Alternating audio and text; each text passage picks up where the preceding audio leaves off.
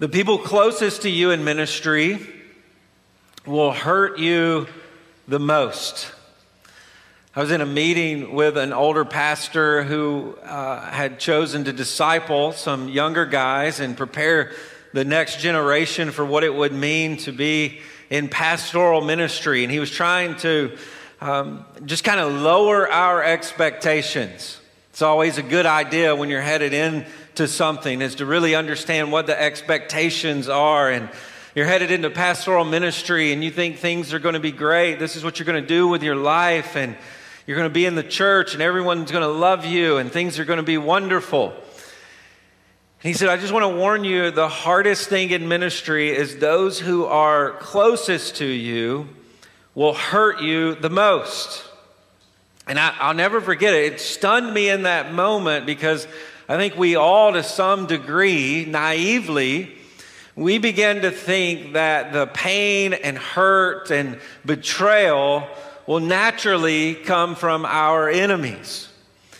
You look out at the church and you begin to think as a pastor, your most painful days will come from those who just outright oppose you. They have a different agenda. The contrarians in the church.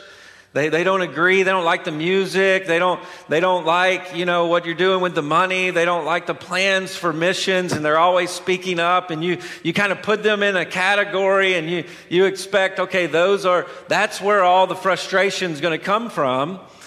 But over time, you realize that's not at all. Those are just who they are, and they're just going to be over there. The most painful and hurtful days come from those who you're in the trenches with. Those who you build deep relationships with and friendships with. And as this pastor was explaining this, he said, because you have to understand the essence of betrayal. Betrayal never comes from your enemies. It never comes from your enemies. Betrayal, the essence of betrayal is to be betrayed by someone you love and you think loves you. That is the essence of what it means. To be hurt, to be disappointed, to be embarrassed from a friend who lies, a spouse who has another life, another agenda than what you have, a parent who just isn't who you thought they were. That's where the pain of betrayal comes from. And it's always unexpected. But it never comes from those you would categorize as your enemies. And when we begin to look at the last days of Jesus' life, we begin to see this scandal in the gospel. Jesus is betrayed by one of his disciples. But the scandal with Jesus is he knows it's coming. And he expects it's coming. And he makes the traitor his friend to begin with, knowing what is going to happen. And that is the scandal of the gospel that we begin to see in the passage that we're looking at today in verse 1. Notice verse 1, Mark chapter 14. It was now 2 days before Passover and the feast of unleavened bread. Now, remember, this is why Jesus is in Jerusalem with his disciples. And this will be the last Passover that he celebrates. And they have traveled to Jerusalem with so many other Jews. Jerusalem, the population of the city would triple during Passover. People believe there were even millions of people at Passover on certain occasions. And here we're moving toward the end of the week. Passover would have been held toward the end of the week, and the Feast of Unleavened Bread that would carry on beyond Passover as the Jews celebrated their exodus from Egypt. This was their 4th of July, except it was all week long. And they're moving toward the end of the week. This is probably Wednesday. But remember what Jesus has done all week. Jesus has spent this week condemning the temple of God, Herod's temple, this glorious structure in the middle of the city that everybody saw, 60-foot walls in certain places, gold-plated, magnificent structure that Herod had partnered with certain Jews to construct for them. And Jesus has stood around and he has condemned it. He says, look at that temple. It is a mountain between God and men, and it needs to be razed to the ground. It needs to be destroyed. He's even predicted its destruction. He has humiliated the teachers around the temple. He's called them out as false teachers. He's turned over tables inside the temple. He says it's all a sham. And the chief priests and scribes, as we see in our text, who are from the Sanhedrin, 71 leaders who make up a council, a supreme court, they are ready to kill him. They can't stand him. They want him to be destroyed. But while Jesus is preaching publicly, they're scared.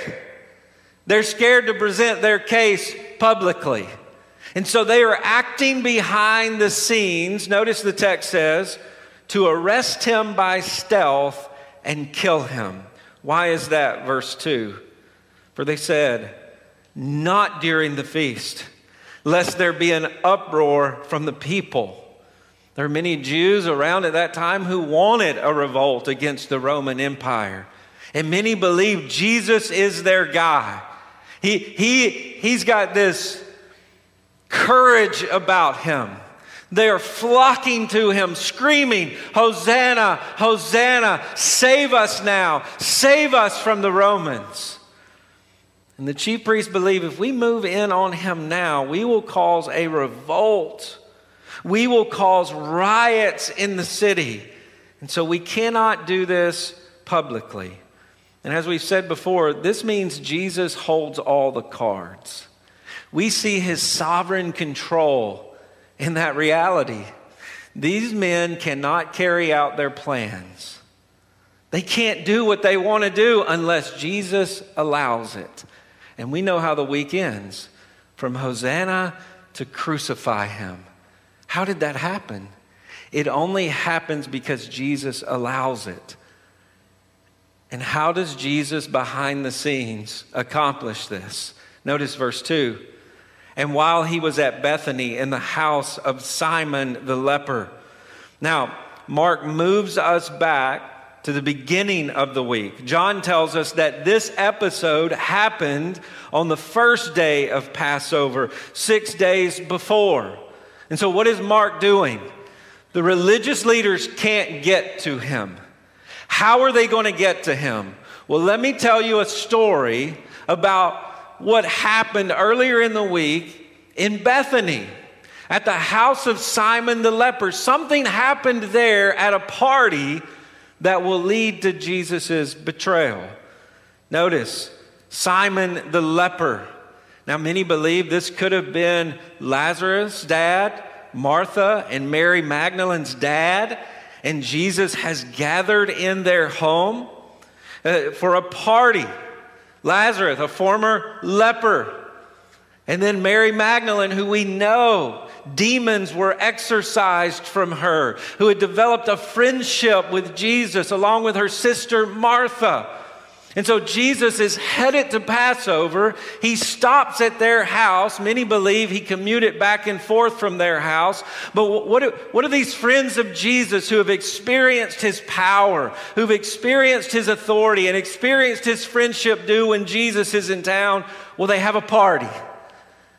Jesus is here. They begin to invite their friends over.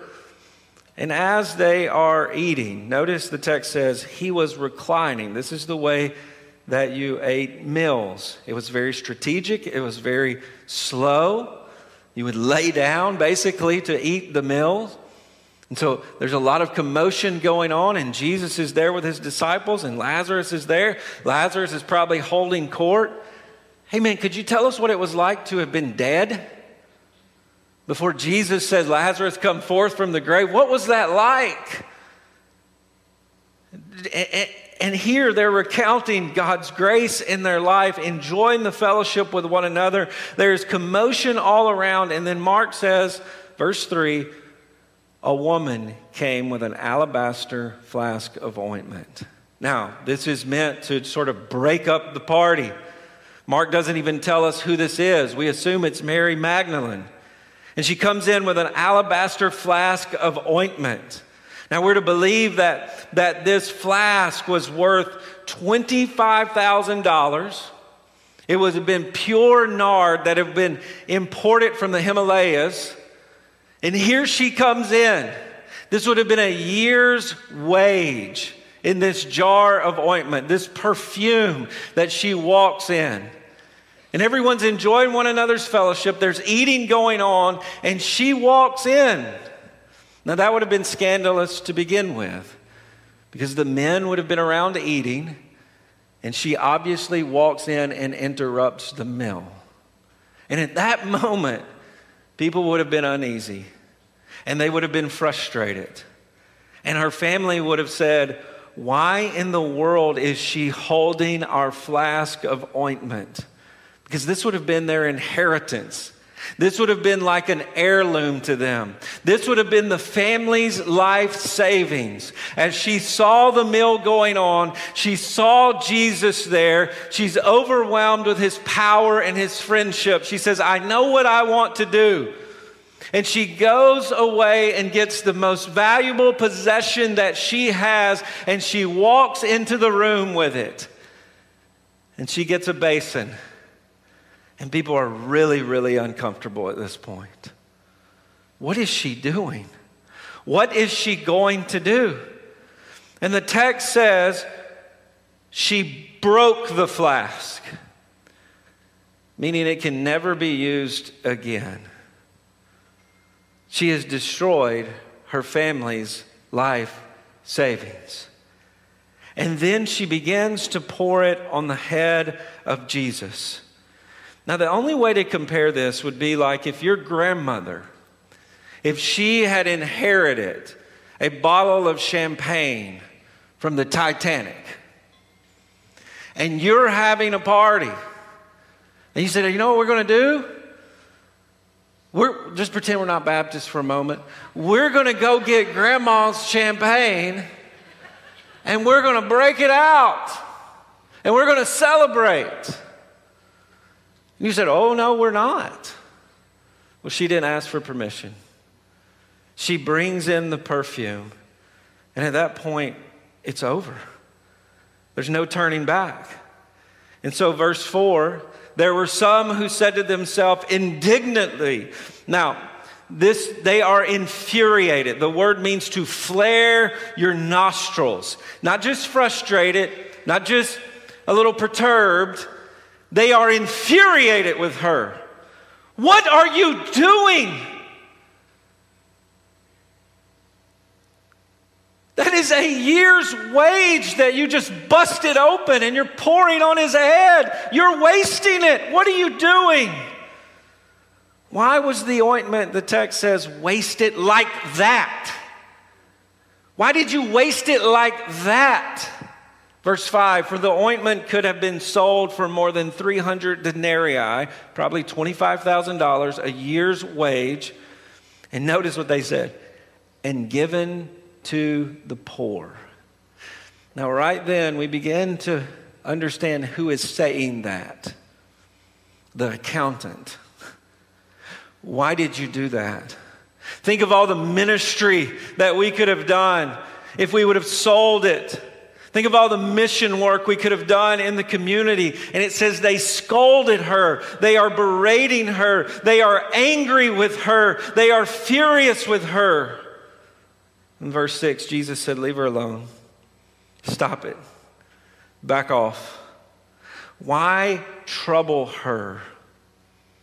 Why cause her such anxiety and pain? Notice she has done a beautiful thing to me. What you see before your eyes is awe-inspiring. What you see her doing right now is to invoke awe and worship. You are seeing something before you that is beautiful, that should be taking your breath away. It is a wonderful thing. And then he says, for you always have the poor with you. And whenever you want, you can do good to them. Now, He's not saying, now's my time. What he's saying there is, you've always had the poor around. Get to serving them. This isn't stopping you from serving the poor, but you will not always have me. And notice he explains what she has done. She has done what only she could do. She has anointed my body beforehand for burial. She has taken her most valuable possession, which is hers. This is hers. And in this moment, which is this is her moment. Only she could do this at this time in history. Only she could prepare the Son of Man for burial in the way that she has. This is her moment. Back off. This is a beautiful thing that you see here. She, in this moment, took what she had to worship me. Now, there is an awkward reality that is being declared here. Imagine one of your friends inviting you over for dinner, and you walk in and they have a casket in the living room, and they have flowers on it. And they say, hop in, buddy. Here's your coffin. We've already purchased it for you, and we just want to see what it looks like before time. That's what's going on here. She has anointed his body for burial. That's awkward and that's weird. But she is making a statement here. And it's the same statement we make when we prepare bodies for burial. We do all kinds of weird and crazy things with them. We pump them full of fluid. We put suits on them. We put dresses on them. Why? Why do we do that? Because we believe that body is going to be raised from the dead. We believe that body is going to get up out of the ground. That is why she is taking such care with Jesus, anointing his head. She is declaring, this is the king who will get up out of the ground. This is the one who will be back from the dead, unscathed by death. I am preparing him for burial. She sees what is in front of them, and she worships him in that moment in only a way that she could worship only this one who will defeat death. And notice Jesus says, and truly I say to you, wherever the gospel is proclaimed in the whole world, what she has done will be told in my memory. Now notice all of the little people in the background at this point chirping, why is she doing that? Why is she doing that? Why is she doing that? He says, shut up. The rest of the world is going to hear about her from now on. But you stand over there and murmur in stealth. I'm going to make sure when the gospel is taken to the world that people know about her. She's going to become famous for what she's doing. And we read about her today. We're engaged in studying her life in this act of worship in this moment. And why? And here's the issue for her. The question is Jesus worthy or not? Is he worthy of such worship or not? Because we're standing back going, no, I wouldn't do that. I would invest it. I would call Edward Jones, and we would invest that. But the question she asked you today, is he worth it or not? As you condemn me, is Jesus worthy or not? She pours this out to say Jesus is her only true treasure. She pours out her most valuable treasure to say, this is not my only treasure. He is my only treasure. And she anoints him as her treasure, as her king. And that is the question for you today in your worship. That's what worship means, by the way, to declare worth. And she declares his worth here. He is worth more than anything I have. And I wonder if that's what you're after in worship. See, every time we worship, we're presented scales. And you have Jesus on one side, and he outweighs everything. And we're asking the question, what can I place in the scales that will show his worth? What can I give that shows the world he is worthy? What can I place over here to say he is my only true treasure? That is the question that you're asking in worship. What can I do? What can I say? How can I sing? What can I give? How can I sacrifice in a way that says he is most worthy? And ultimately, it's my life that I have to give over to say, he is most worthy. What do I have that declares his worth? Well, it's everything. I don't have enough in my life. So I have to give my life over. And that's why some of you are thinking here, okay, if I'm going to mimic her act of worship, then I've got to deplete my life savings. Then I've got to give everything. I've got to sell it all and be left with nothing. That's not the issue. She had already decided to declare the worth of Christ. She was going to give her life over to him. And so money, ointment, what is that? And that is the question today. Is Jesus worthy of your life? And if he is worthy of your life, it doesn't matter what you're called upon to give. You see, this was a moment. This was a moment in her life. And she said, what can I give in this moment? And you're going to be presented with moment after moment after moment. And that question is going to be asked of you, what can I give in this moment? And if you've already given him your life, I'll give it all if I have to in that moment. That's the question for you today. Your money, your time, your energy. What do you give in this moment? Your reputation. Is your reputation your treasure? Or are you willing to give it over to say Jesus is worthy? And then the text just abruptly butts in. Then Judas Iscariot. Do you see? Lavish act of worship. Oh, don't forget Judas is there. Oh, who's Judas? Judas Iscariot? We all know who he is. Because not only have we heard about this woman, we have heard his name our whole life. Hopefully no one's naming their kid Judas.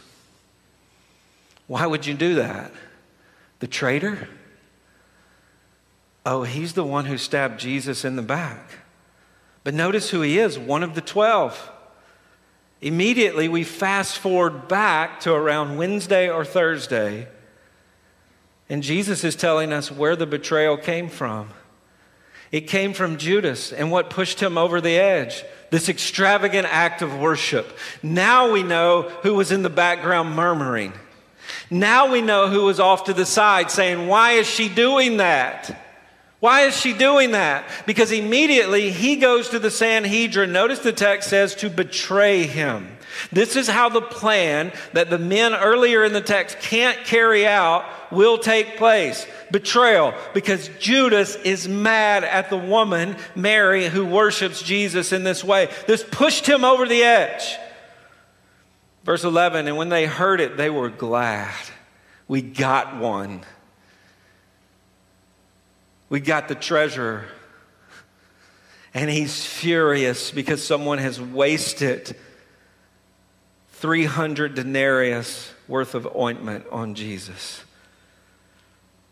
And they promised him money. Promised to give him money. Now we know this is 30 pieces of silver, which would eventually be the equivalent of maybe $600. So she wasted $25,000 on Jesus. He gets $600 for betraying Jesus. Put those on the scales. What's worth more? But notice he says he sought an opportunity to betray him. We got to do this in stealth when no one's around. Judas is our end. He's going to tell us where he is. He's going to tell us how we can carry this out. He's our man. Now, John tells us that Judas got angry not because he cared about the poor. Remember that super spiritual excuse? We could have served the poor. John explains, no, he didn't care about the poor. He used to steal money out of the treasury. He used to take from the funds that were given. And so if she would have sold that and given it to the ministry, He could have had more money. He loved money, and we see he loved money here more than Jesus. And he trades Jesus for $600. Think about that. He believed 30 pieces of silver could satisfy him more than Jesus. That's the choice he made. And the choice is Jesus worthy or is sin worth it? Is sin worth it? We say Jesus is worthy of everything or sin is worth it. Sin is worth giving myself over to. That's the choice we make when we sin. The reality is we trade what is invaluable, Jesus, for what is not even of significant value, what depletes value from life, which is sin. Jesus is invaluable. Sin brings about death and despair and hell. And so we trade what is invaluable for that which takes value from our life and our eternity. That is the choice we make when we sin. And one of the things we're seeing working out here is if I believe Jesus is worthy and valuable, then I will be given over to giving at all costs, and I won't care about the cost of my giving. But if I believe sin is worth it and more worthy than Jesus, I will be enslaved to taking. And it will lead me to places I don't even want to think about.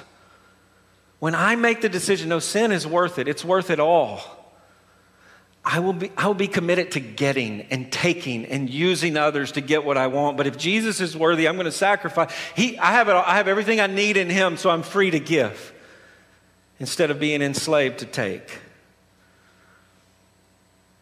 When sin is worth it, we will take the payout from a cheaper master versus eternity from a promised king. That's the choice you make.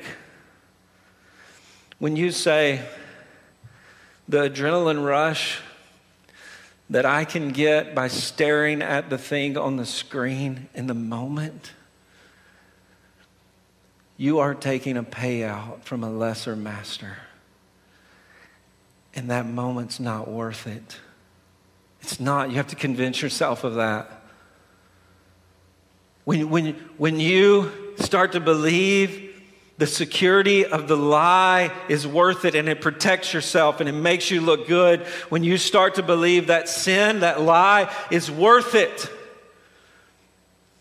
you have to remind yourself, no, it's not. This is a cheaper master and the payout is nothing.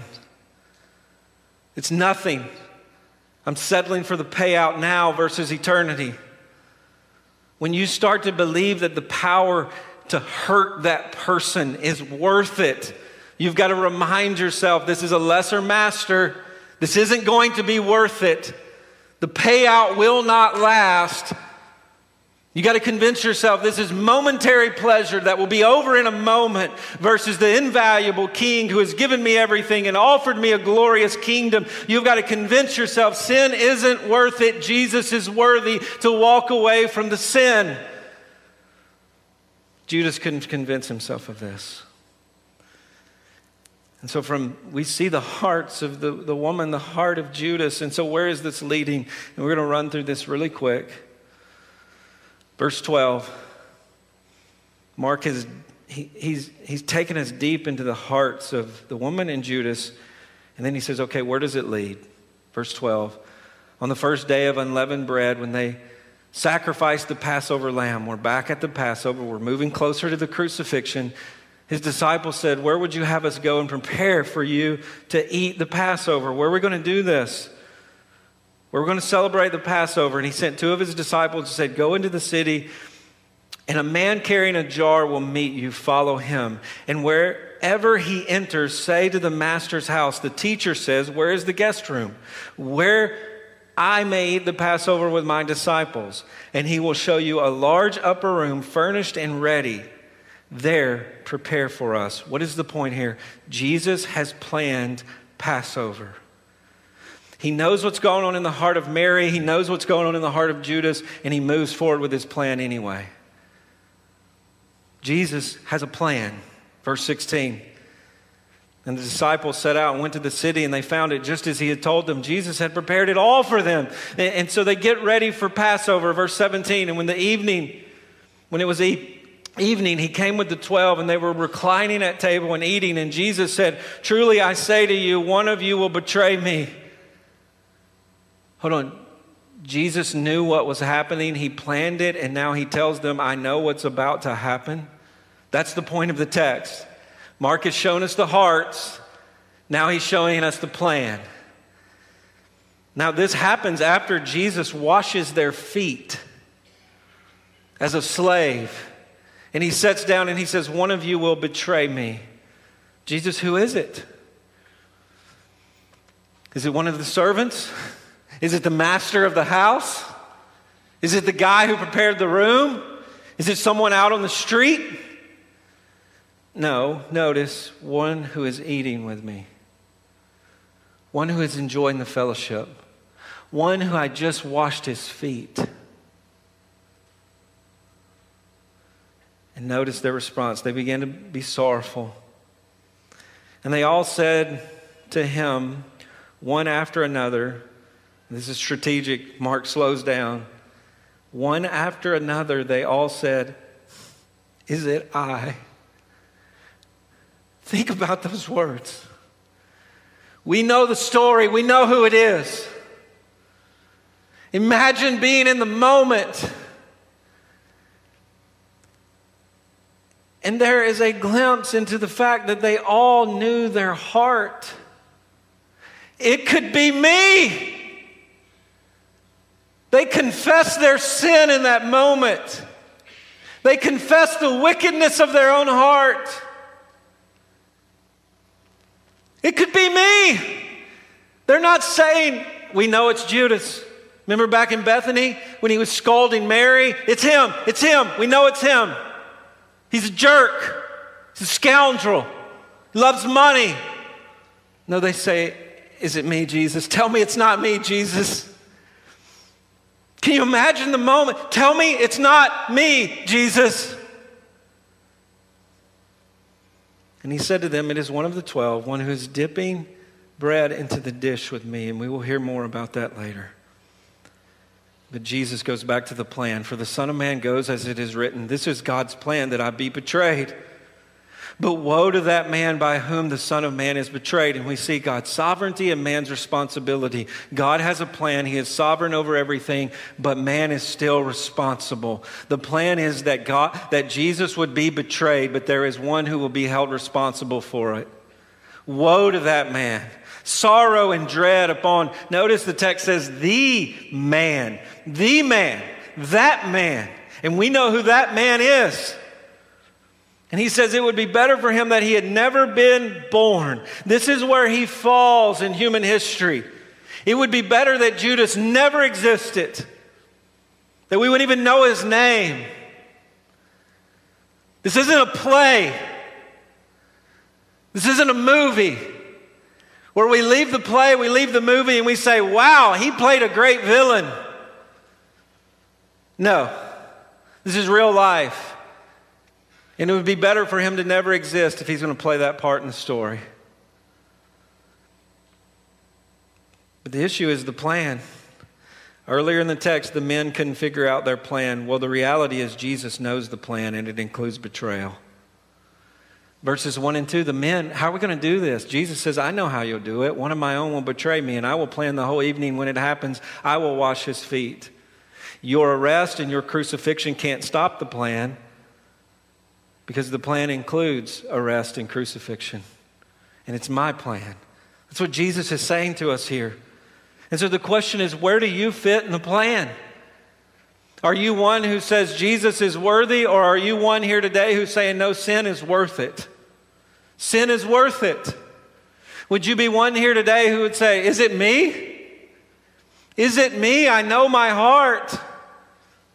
God, save me from this sin. Help me to declare that Jesus is worth it. Where do you fall in the plan?